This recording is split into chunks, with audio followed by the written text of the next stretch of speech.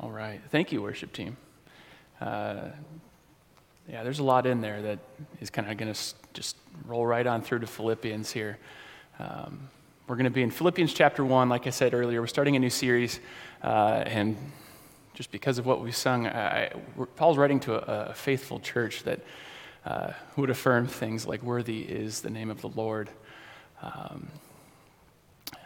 and pursued that. And so we're going to be taking a look at now post-founding of the church. What does Paul have to say to them, to share with them? So I'd invite you, go ahead and turn to Philippians chapter 1. The letter in itself, it's only 4 chapters long, so it seems short, but there's, as I've been preparing this, I've realized more and more every day, there's so much in here.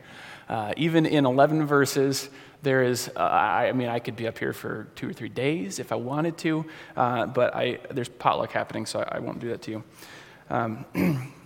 And so Paul is writing to the Christians in the city of Philippi, and he has a special relationship with this church. He founded the church, but there's a whole set of things that happened to make that possible. But nonetheless, they share a relationship. And so between the two of them and the Philippians would probably be big proponents of the phrase, teamwork makes the dream work, or many hands make light work. And we also know in our current reality, that's a true phrase. These things are true. And so I was thinking of ways I could make this a little more tangible for you, and I learned some trivia about Steve Jobs that I thought might do it. By the way, he used to work at Pixar, not Apple. Then he founded Apple, but that's not what I chose to go with here. Instead, because I'm youthful, I chose Legos. So the newest addition to the list of coolest things in existence was unveiled in 2013. In New York City, and it was not just Legos, but it was Star Wars Legos. It was the X-Wing fighter, the largest Lego kit that's ever had at that point ever been built. And so it spanned 44 feet, and it came with, and this is probably the most important part, an R2-D2 replica, and a full range of sound effects, which is secondary to R2-D2, but nonetheless still important. And so it's like the ultimate uber-sized version of a Star Wars fan's like dream, right? We have this super Lego Starfighter set, and it came with, and I'm gonna read this number, it's big, 5,335,200 bricks. I can't count that high. That's a lot of bricks. And according to Lego, that's the largest model it's ever built. And so this is, it was seen in the Mall of America, and it was, it succeeded the one that was in the Mall of America, which was only a mere 2 million bricks. So more than double the size. And so it was built at the Lego model shop in the Czech Republic, and it took 32 master builders. Did you know there's a master builder for Legos? I didn't know that when I went to college. That would have been good information. And it took 17,336 man-hours to construct an X-Wing. And so the plan was created using 3D software. So there was not only the construction team that actually put the bricks together, but there's structural engineers to make sure that when you put together 5,335,000 Legos, it doesn't just fall over. And there's also got to be people who do the designing, right? All the CAD work and stuff like that. And so it has to be safe, it has to be built, and it has to be designed. And so once completed, this model, which weighed almost 46,000 pounds, was shipped to Legoland in California, and the master builder would have told you that teamwork is the only way that happens. When all of the pieces fit together and function in the way they're supposed to, do you get a 45 or 46,000 pound piece of Lego that is a world record setter. And so teamwork requires partnership, and Paul is going to talk about partnership with the Philippians as his introductory passage here. And so this partnership that he shares with them, I've already said, he's got this deep relationship. There's not just a relationship, but there's a love, there's a friendship, a kinship with them. And so that relationship is all through the lens of their shared faith in Christ Jesus. And so the church in Philippi, if you're not familiar with it, is in Acts 16, is where we find the church in Philippi first. And so this is Paul's first excursion into Europe, because Philippi, believe it or not, is in Greece. And so There is even a modern-day equivalent to the town of Philippi, but it's spelled with an F, and it's not actually in exactly the same spot, but it's pretty close. So the original city kind of fell into ruin around 1350-ish AD, and so it doesn't really exist, but there are ruins of it. And so Paul goes to Philippi in modern-day Greece, his first trip into Europe, and so before doing that, he actually meets Timothy just before. If you go to Acts chapter 16, like the first heading is Paul meets Timothy. So he's got Timothy, he's got Silas, and because it's Acts, he probably has Luke with him as well. And so together, these four gentlemen make the maiden voyage to Europe and come to Philippi. And their time in Philippi is pretty much in line with all of Paul's other visits, right? Paul goes to a new town. He gets the lay of the land. He kind of looks around, goes to a synagogue or whatever the place of worship is, and makes his case for the gospel. No big surprises here, right? But this time, he does that and then lands himself in jail, which I would also argue is not out of character for Paul. He's also writing this current letter after he's founded the church. He's writing this current letter from prison in Rome. So again, not out of character, but he lands in jail because he's exorcised a demon. Often not what you think you'd land in jail for, but nonetheless, that's where Paul finds himself. He exorcises a demon from a girl who is called a fortune teller, and she's using this spirit to tell people's fortunes to gain money. And so Paul has this demon leave the girl, and the people who own the girl, because that's the world they lived in, are angry at Paul because now they can't make any money off this girl, which is backwards in the first place. And so they press charges against Paul and put him in prison.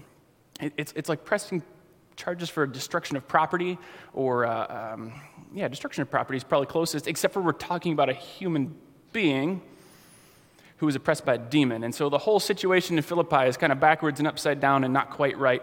So Paul is in jail with Silas, and if you have ever read the book of Philippians or read the chapter 16 of Acts, you know what happens next. The town is frustrated, so they don't just put him in jail, they put him in the inner jail. It's the jail within the jail. They don't want him getting out. They don't want anything to do with him. And does that stop Paul and Silas? Anybody know? What do they do next? They sing. They sing. And God orchestrates this miraculous jailbreak. And in the course of events that surround that jailbreak, Paul presents the gospel to the jailer who's responsible for Paul. And instead of killing himself like the jailer was going to do, he instead repents, believes, and is baptized. Miracles have happened, but the jailer isn't the first or even the only convert. That's a hard word today. The only convert in Philippi. Before he gets put in prison, Paul met with this woman named Lydia. And Lydia is the first recorded convert in Philippi, and her whole household were baptized. So at the end of this imprisonment, now there are 2 households. And so it's not what I would call a positive first experience, although there was reception to the gospel, so that's the positive part. But being put in jail for exorcising a demon is probably was not on the expectations list for Paul when he came to Philippi. And it doesn't really get better for him after Philippi. He goes to Thessalonica, gets run out of town, and the people that run him out of town chase him to the next town, where he again gets run out of town. It's not easy, but the gospel is on the move. And so, despite this rather off-putting first experience, Paul writes this letter, and we open it up, and we see he is thankful, joyful, confident in the Philippians. So how did we get from prison within a prison to, I am so thankful for you, I remember you in my prayers with joy? At the end of Acts chapter 16, we see the magistrates, the officials in Philippi, actually come and apologize to Paul, and Paul's able to spend some more time there. And so even though it's kind of a rough start, Paul is still able to spend time there, develop a church there. And so when we get to verse 1 here, we are writing to an established church, a faithful church. So let's pick up with verse 1. Paul and Timothy, servants of Christ Jesus, to all the saints in Christ who are at Philippi, with the overseers and deacons. Grace to you and peace from God our Father and the Lord Jesus Christ. I thank my God in all my remembrance of you, always in every prayer of mine for you all, making my prayer with joy, because of your partnership in the gospel from the first day until now. And I am sure of this, that he who began a good work in you will bring it to completion at the day of Christ Jesus. It is right for me to feel this way about you, because I hold you in my heart.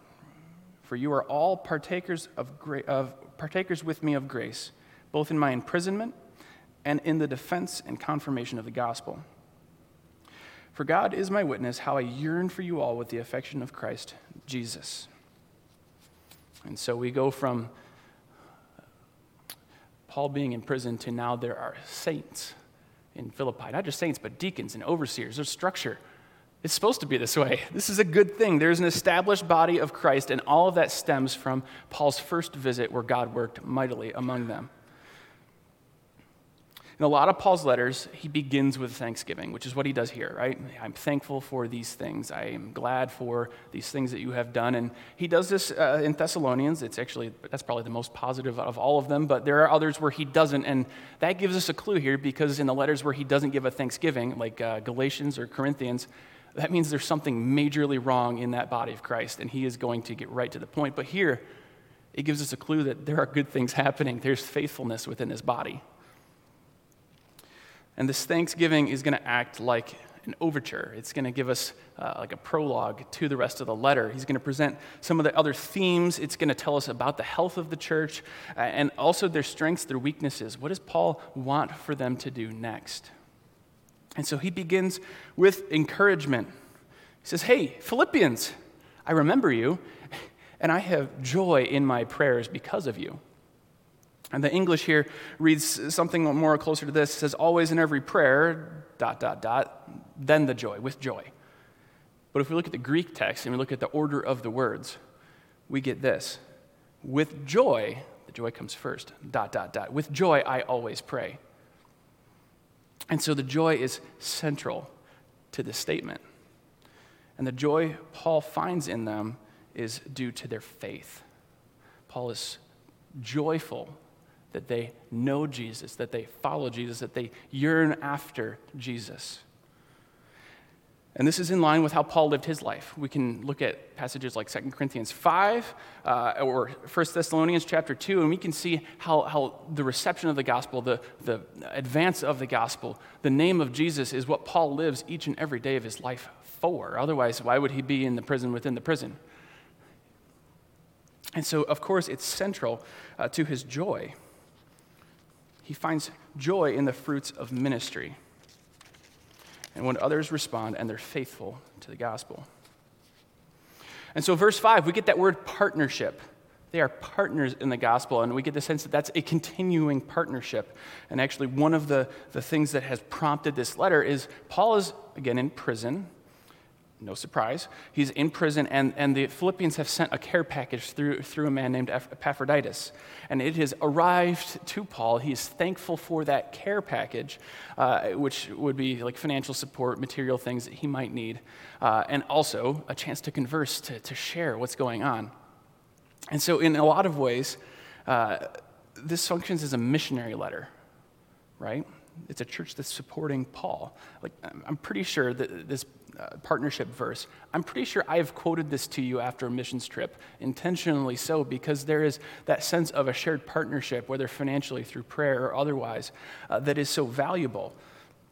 The Philippians are very closely tied to the work of Paul, and more importantly, to the work of the gospel through Paul.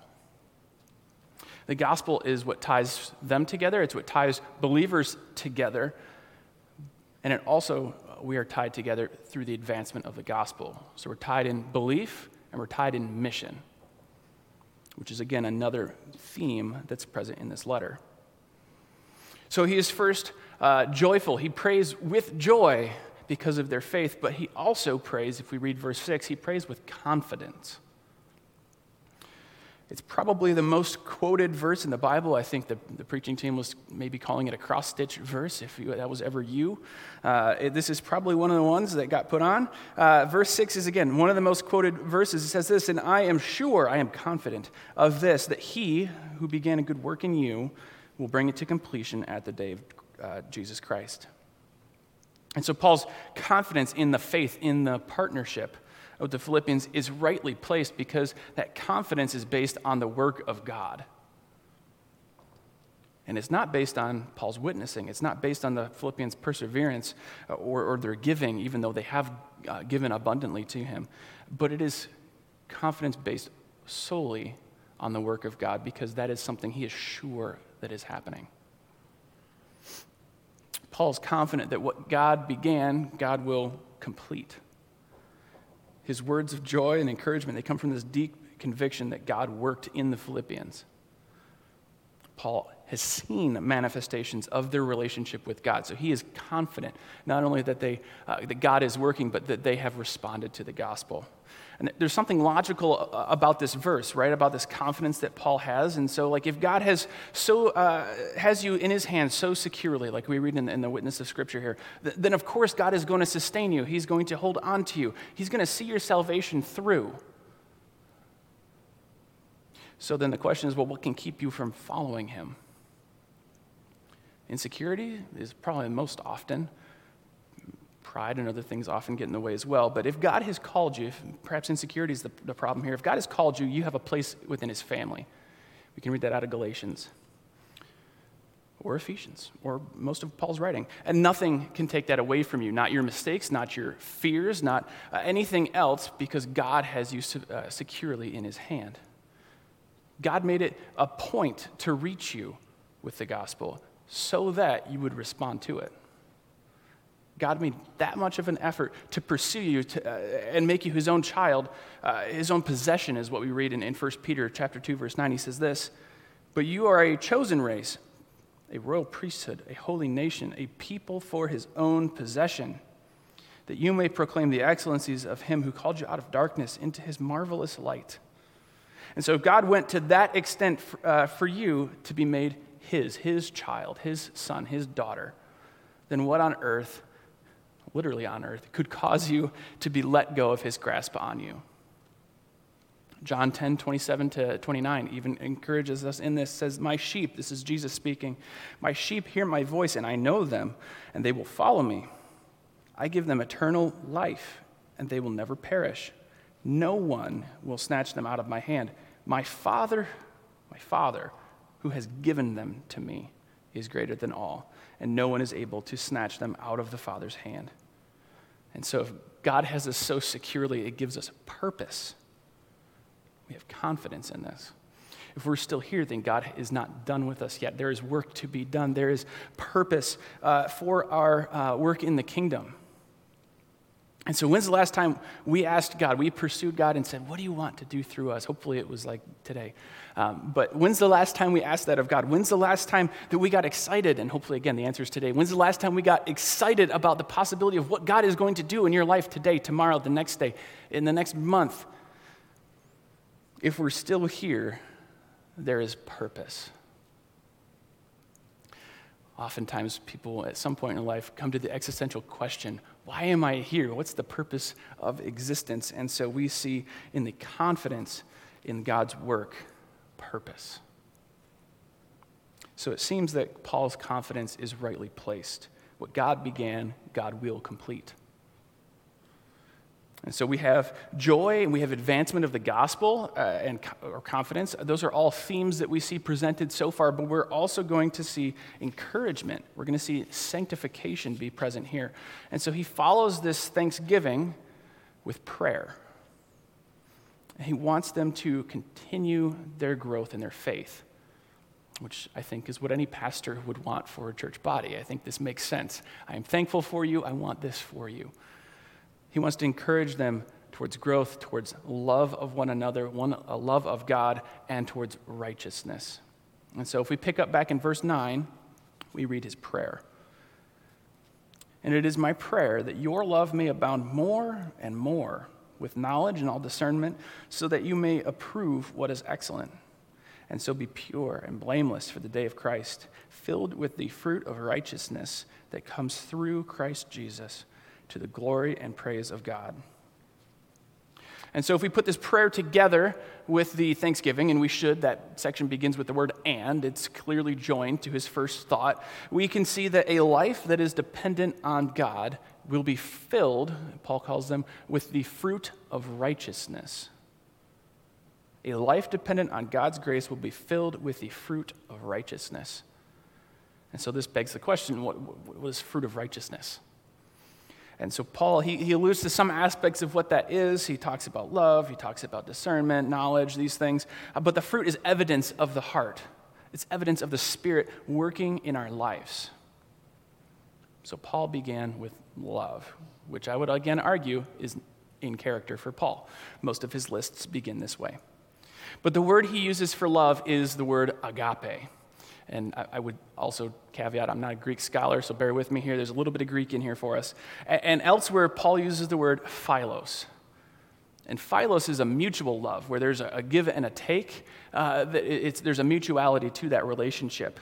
Each person is satisfied out of the interaction. But agape love is different. It's one of the most common terms in Scripture for the love of God.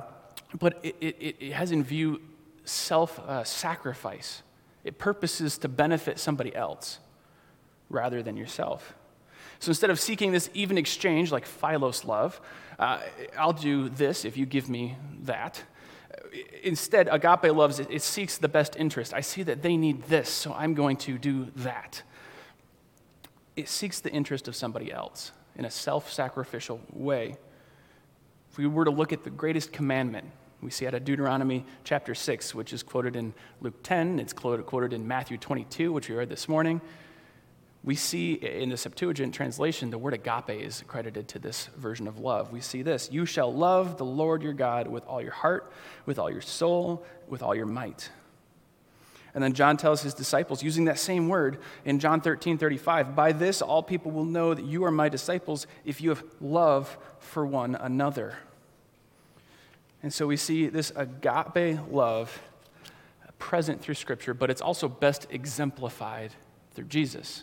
If it's self-sacrificial love, then I mean, it's the logical conclusion. If it's self-sacrificial, that takes us to Jesus because he is the epitome of self-sacrificial love through the cross.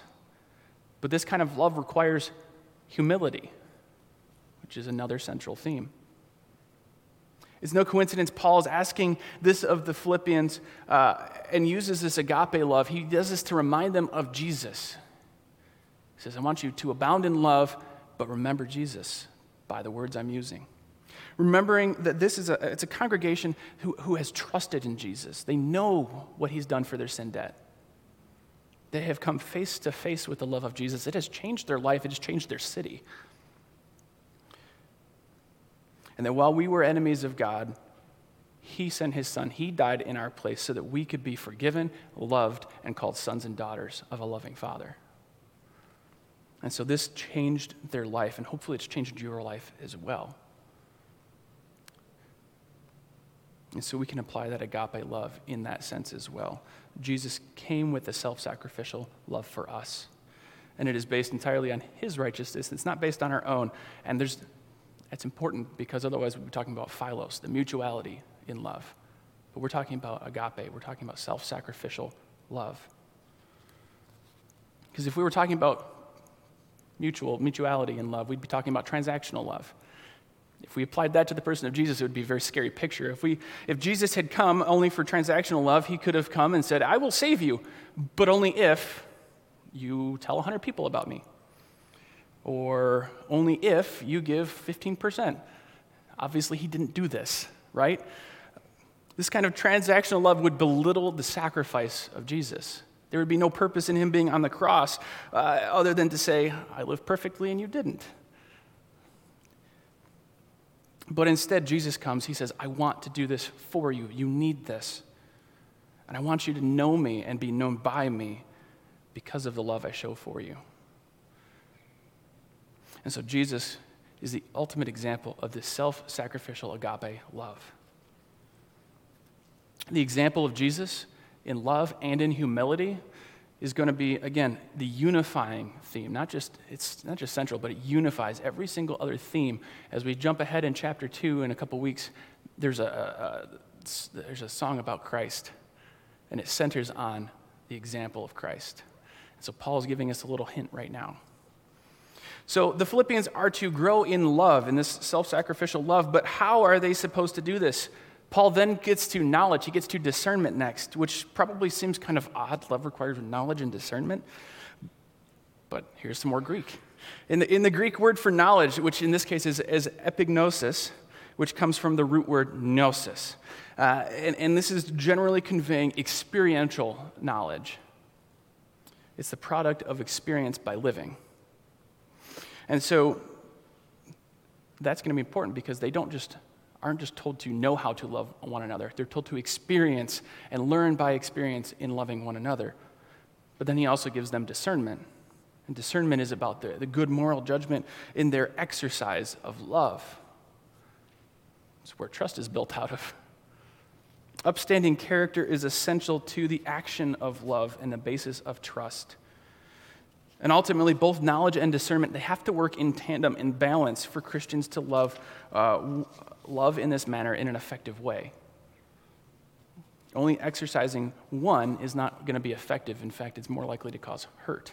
So there is experience in love, there's knowledge, and then there is discernment. Both are necessary. And so Paul says we're to press on, continuing to the day of Christ, continuing to spiritual maturity. And he says this is going to be evidenced by fruit of righteousness. So the question here is, what causes us to bear this fruit?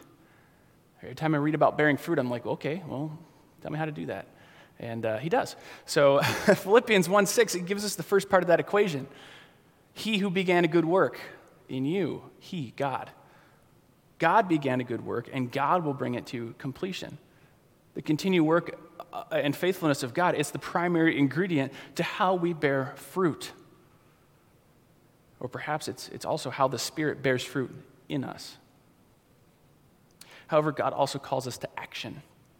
We know God is working, but he also says, hey, here's an action for you to do. Jesus gives commands when he's teaching, right? Paul gives moral and ethical commands. And so there's clearly an effort to be given on our part as we seek to bear fruit. There's a partnership. Partnership. Paul's used that word already. Partnering with God and with one another is how we strive for this spiritual growth, how we strive to bear fruit. And so the question is, how do we partner with God? We want to bear fruit. We know that this fruit is born through the work of God, but with us as well. So how do we do this? You may have, in fact, made this connection because we're talking about fruit. You may have gone over to Galatians 5 in your head and gone to the fruit of the Spirit. Love, joy, peace, patience, kindness, goodness, faithfulness, gentleness, self-control.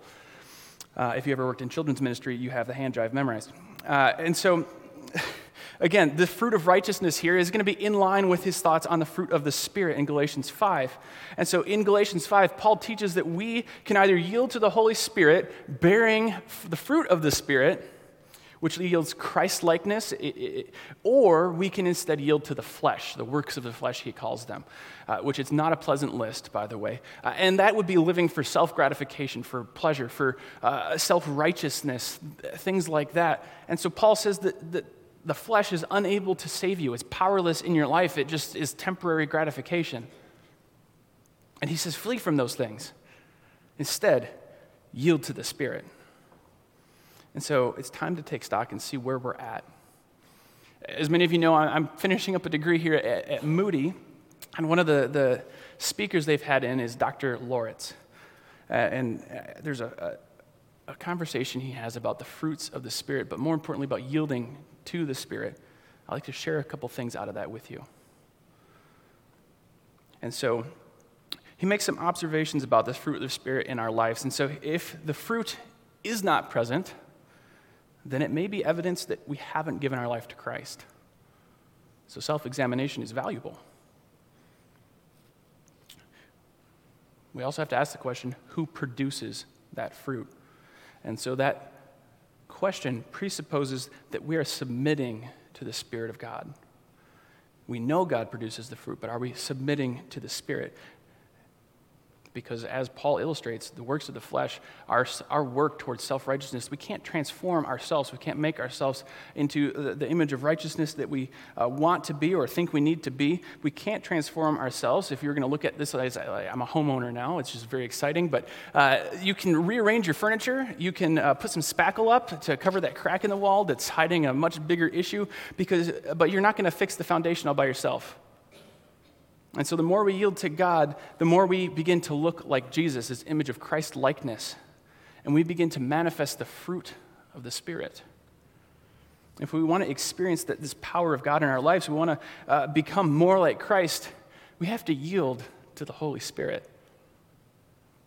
And so how does this happen? We first have to repent. If you're still pursuing sin, you're not yielding to the Spirit. I think that's a logical thing to draw out of that. But we have to think of what is hindering me from being under the control, from yielding to the Holy Spirit of God. And when we ask that question, we then have to repent of those things. We have to get them out of the way. God's not going to control us when we're holding on to sin. And so after we've done this, we get to depend on God. Paul gives confidence in the fact that we can depend on God. And after confession, we yield. Success in the Christian life means dependence on God. We were born to live for someone else. And so when we are seeking to depend on God, we say, God, live in and through me. Work in and through me. And the last step in that is to believe that God actually wants that for you. He wants to be that present in your life. He wants to transform you more and more into the image of Jesus. So as we repent, we make room, we depend, we yield, and we believe that God will do these things. This is one of the ways that we get to yield, and this is a daily process, because I don't know about you, we still sin. This is a reality we live with. We are being sanctified, made more and more like Christ each and every day, but we're not going to reach perfection until we meet God face to face. And so in those day-to-day moments when we are experiencing temptation, when we have sinned, we get to yield and instead to the Holy Spirit and say, God, I'm sorry for that, but instead, can you guide me here? Will you lead me through this? Will you guide my thoughts? And so while the Philippians are supposed to grow in love because of the example of Christ, we are to continue in spiritual growth as we seek to bear fruit. One day, we will all stand face to face with Jesus. And so are we preparing for that day? The fruit of righteousness, the fruit of the Spirit, prepare us for the eternity to come. They prepare and develop us into the image of Christ. They also serve a purpose in the present age. The fruit of the Spirit isn't just a future need, but it's a need in the here and now. The fruit of righteousness encourages the body of believers, and it glorifies God. Paul's life is a really good example of this. Paul seeks to glorify God in everything he does, but he also, every time he can, encourages the body of Christ towards bearing the fruit of righteousness. And so there's 4 things that I think Paul would ask us to consider. The first one is this: it's how should we be encouraging one another? And it's important because encouragement doesn't mean empty platitudes, just words for the sake of words. Paul uses encouragement to spur on faith. This means that we need to be present in the lives of one another, but also not just in the day-to-day life, but in our spiritual walks. You can't encourage somebody spiritually if you don't know anything about where they're at spiritually. Well, you can, but it's rather difficult. So instead, we can encourage each other by being present. Second question: how should we be partnering for the gospel? If you've been here for any extended portion of time, and if you come to our budget meeting next week, you're going to see we seek as a church to support a number of missionaries and missions organizations. But also in that is the stewarding of our materials. Are mission organizations the only way the gospel makes its way into the world? God works through so much more. He does work immensely through those organizations, right? But he also works in the day-to-day lives of you and me as we interact with our neighbors, we interact with kids, with grandkids, with the people that are in your day-to-day life, your coworkers. And so how can we be on mission every day in every interaction? Certainly Paul's life would example that for us. And so the third question is this: where do we find our joy? Paul writes this letter with a great rejoicing. He's like, I've been there with you guys, and you guys are still doing it, and I'm so excited, and I'm joyful for the faith that you have. And he's joyful because of what it will do for the gospel. Nowhere else in Paul's writing or in his recorded life do we see him vary from this focus, right? His rejoicing is always rooted in the gospel. Everything he does, we can even see this in the Great Commandment. Everything that Paul does is for the gospel, for the kingdom, for the encouragement of the church. So where are we finding our ultimate joy? Is it in Jesus, our living hope, who is present with us, who is encouraging us, who has given us the Spirit to help us be ready for the day that is to come, to help us love one another well, to give us knowledge, discernment? Or are we instead hoping in something that would fall in the category of the works of the flesh? Only the hope of Jesus is going to be able to carry us through our darkest days. Remember, Paul's writing from prison. A lot of Paul's days were dark, and yet he begins with rejoicing. So the last question here is, how can we be yielding to the Spirit? In all of these things, these different questions we've asked, we should be yielding to the Holy Spirit. We should be asking him to guide our interactions with one another, helping us love one another well, to give us discernment so that we can love one in a way that builds up trust, and to build up godly character within us and within the church body as a unit. A body of believers that yields to the Holy Spirit is going to be an effective body of believers. So I have a question. How many of you drove here in a car today? I did. And so when we're yielding to the Spirit of God in our life, when we're wanting Jesus present in our lives, think about it this way. We're driving our car, and we see Jesus. We're like, hey, yeah, that guy's helpful. Get in the car. But we usually start by putting him in the trunk. We're like, just for a rainy day. Bear with me, right? We're like, I'll take you out when I need you, but just you can hop in the trunk. It's okay. And instead, we're like, okay, maybe I need Jesus more than that. Not just like once a month, once a year. Maybe I need him more than that in my life. Okay, Jesus, can you come actually sit in the back seat and give me a little more advice? Can you help me grow a little more? And then eventually he works his way up to the passenger seat where he's able to give some directions and co-pilot. But really, what the desire should be is to get out of the car and say, Jesus, will you drive, please? Are we seeking Jesus as we get through the day-to-day of the Christian life? As we exercise encouragement, joy, partnership, unity, all of these things that Paul's brought up, we remember that these are all gifts of God and that we receive them because of his work in our lives. They're for God, for his glory, and for his kingdom. And so that's why Paul keeps referencing the day of Christ. He wants us to keep that in view. And so as we look forward to this day we're united with Christ eternally, we get to remember and celebrate and practice unity and joy, encouragement together as we take communion. If you didn't get a cup yet, you can go grab one. It's okay. And so